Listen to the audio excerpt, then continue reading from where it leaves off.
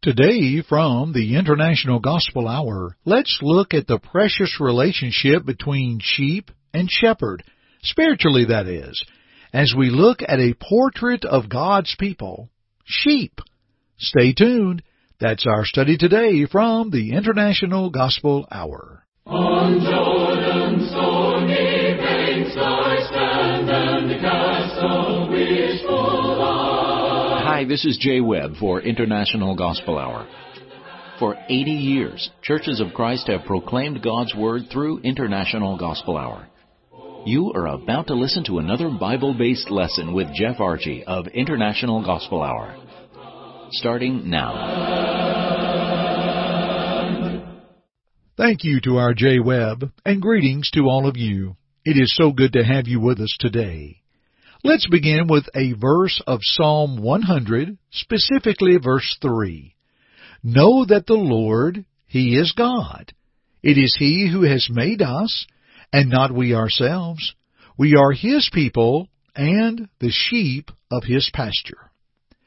You know, friends, 24 of the 39 Old Testament books mention sheep, 20 of the first 26, and all 5 of the books of the law. And of course, sheep are depicted in 3 ways. Number 1, the importance of sheep. After all, sheep, a common animal in Bible times, was used for sacrificing. Figuratively, it is used as those that need leading, referring to the followers of God. And we learn of the importance of a shepherd.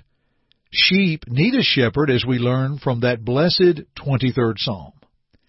Now, dear friends, we want to continue looking at this beautiful portrait of the people of God. They are called sheep, sheep of His pasture. And we want to think about this today in our study and hope that it will be of great encouragement to you. But first, our Jay Webb has a few words about our work in social media at the International Gospel Hour. Then we'll come back with our study. Why not follow the International Gospel Hour on social media? You can find us on Facebook, Instagram, and Twitter.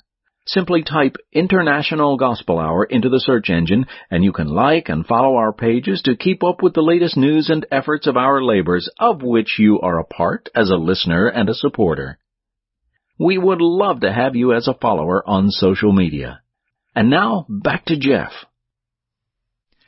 Dear friend, a sheep in God's flock will focus on the shepherd, that being Jesus Christ. It was a tragedy in the Old Testament when Israel was looked upon as sheep with no shepherd. An example is 2 Chronicles 18, verse 16, that says, "These have no master." In the New Testament, we see the same strategy. Listen to the words of Jesus in Matthew 9, verse 36. "But when He saw the multitudes, He was moved with compassion for them, because they were weary and scattered like sheep having no shepherd." However, friends, a sheep in God's flock is led by the shepherd, the Christ. Jesus taught this beautiful lesson in John 10, verses 7 through 16. We learn from that context in verse 9 that we are saved through the shepherd. Parallel with that, Matthew 26 and verse 28 of His blood that would be shed. In 1 Peter 1, 18 through 20, the redeeming blood. And Hebrews 13 and verse 20. In John 10 and verse 10, one may have abundant life through the shepherd. Parallel with that, Ephesians 3 and verse 20, "Now unto Him that is able to do exceeding abundantly above all that which we ask or think." An abundant life is available through the shepherd, just like a physical sheep and a male or a human, shepherd. Well, there can be abundance for that sheep. In verse 11 of John 10, there is life given by the shepherd. We learn this also in verse 15 of John 10. And then let's parallel there Ephesians 2, 1 through 5, of those that He made alive who were dead in trespasses and sins, and how they were made alive through Christ, the shepherd. Verse 14 of John 10 says that His sheep are known by the shepherd. We can parallel that to 2 Timothy 2 and verse 19. So a sheep in God's flock is led by the shepherd, the Christ, But may we submit to you that a sheep in God's flock is looking for the return of the shepherd, the Christ. You see, sheep will be looking for their shepherd. My wife and I enjoy walking a beautiful walkway in the town of which we live. The other day I had some bread that I was not going to partake at a meal because of dietary restrictions for the moment. And so I broke that bread up. I didn't want to throw it away, but I broke it up and I thought I will take it to the ducks. And when I walked up and I started opening that bag, those ducks, if you will, rose up and started coming toward me. And I wonder if they're going to be looking for me now. I guess we'll see. But you know, a sheep in God's flock is looking for the return of the shepherd, the Christ. We see that affirmed in 1 Peter 5:4, 2 Timothy 4:8.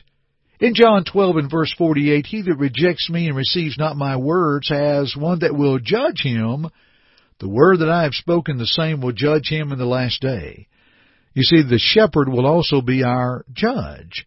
A sheep in God's flock is looking for the return of the shepherd, for that's when sentence will come, and the sheep will go to, shall we say, a permanent pasture within heaven with the Lord. You see, a sheep in God's flock is led by the shepherd and is looking for the shepherd. And as one is led, as one looks, eagerly awaiting his return at the end of time, a sheep of his pasture can make the same affirmation of the psalmist, "The Lord is my shepherd, I shall not want." Psalm 23:1. Number 2, a sheep in God's flock will love his shepherds, or the elders of the congregation wherein that individual attends. Now let's talk about this for a moment because, friends, you may find what I'm going to bring forward quite different than you find in the denominational world. Speaking to the elders of Ephesus in Acts 20 and verse 17, we note later the words of Paul in Acts 20 and verse 28 when he said, "Therefore take heed to yourselves and to all the flock, among which the Holy Spirit has made you overseers, to shepherd the church of God, which he purchased with his own blood." Now we understand God, stated there, is the matter of deity, which he purchased with his own blood. That would also be referring to the Christ, who promised to build his church, Matthew 16:18, who shed his blood for the church, as we note here in Acts 20, verse 28. Of course, Christ moving on the eternal purpose of God, and they being as one. As overseers, elders have the authority of leadership. As overseers, elders are charged with the duty of seeing that things are to be done by others, and they're done correctly. As overseers, they are to look out for, to visit the flock, to organize, to govern, if you will. Now, they're also called bishops in Philippians 1 and verse 1 and 1 Timothy 3, 1 and 2.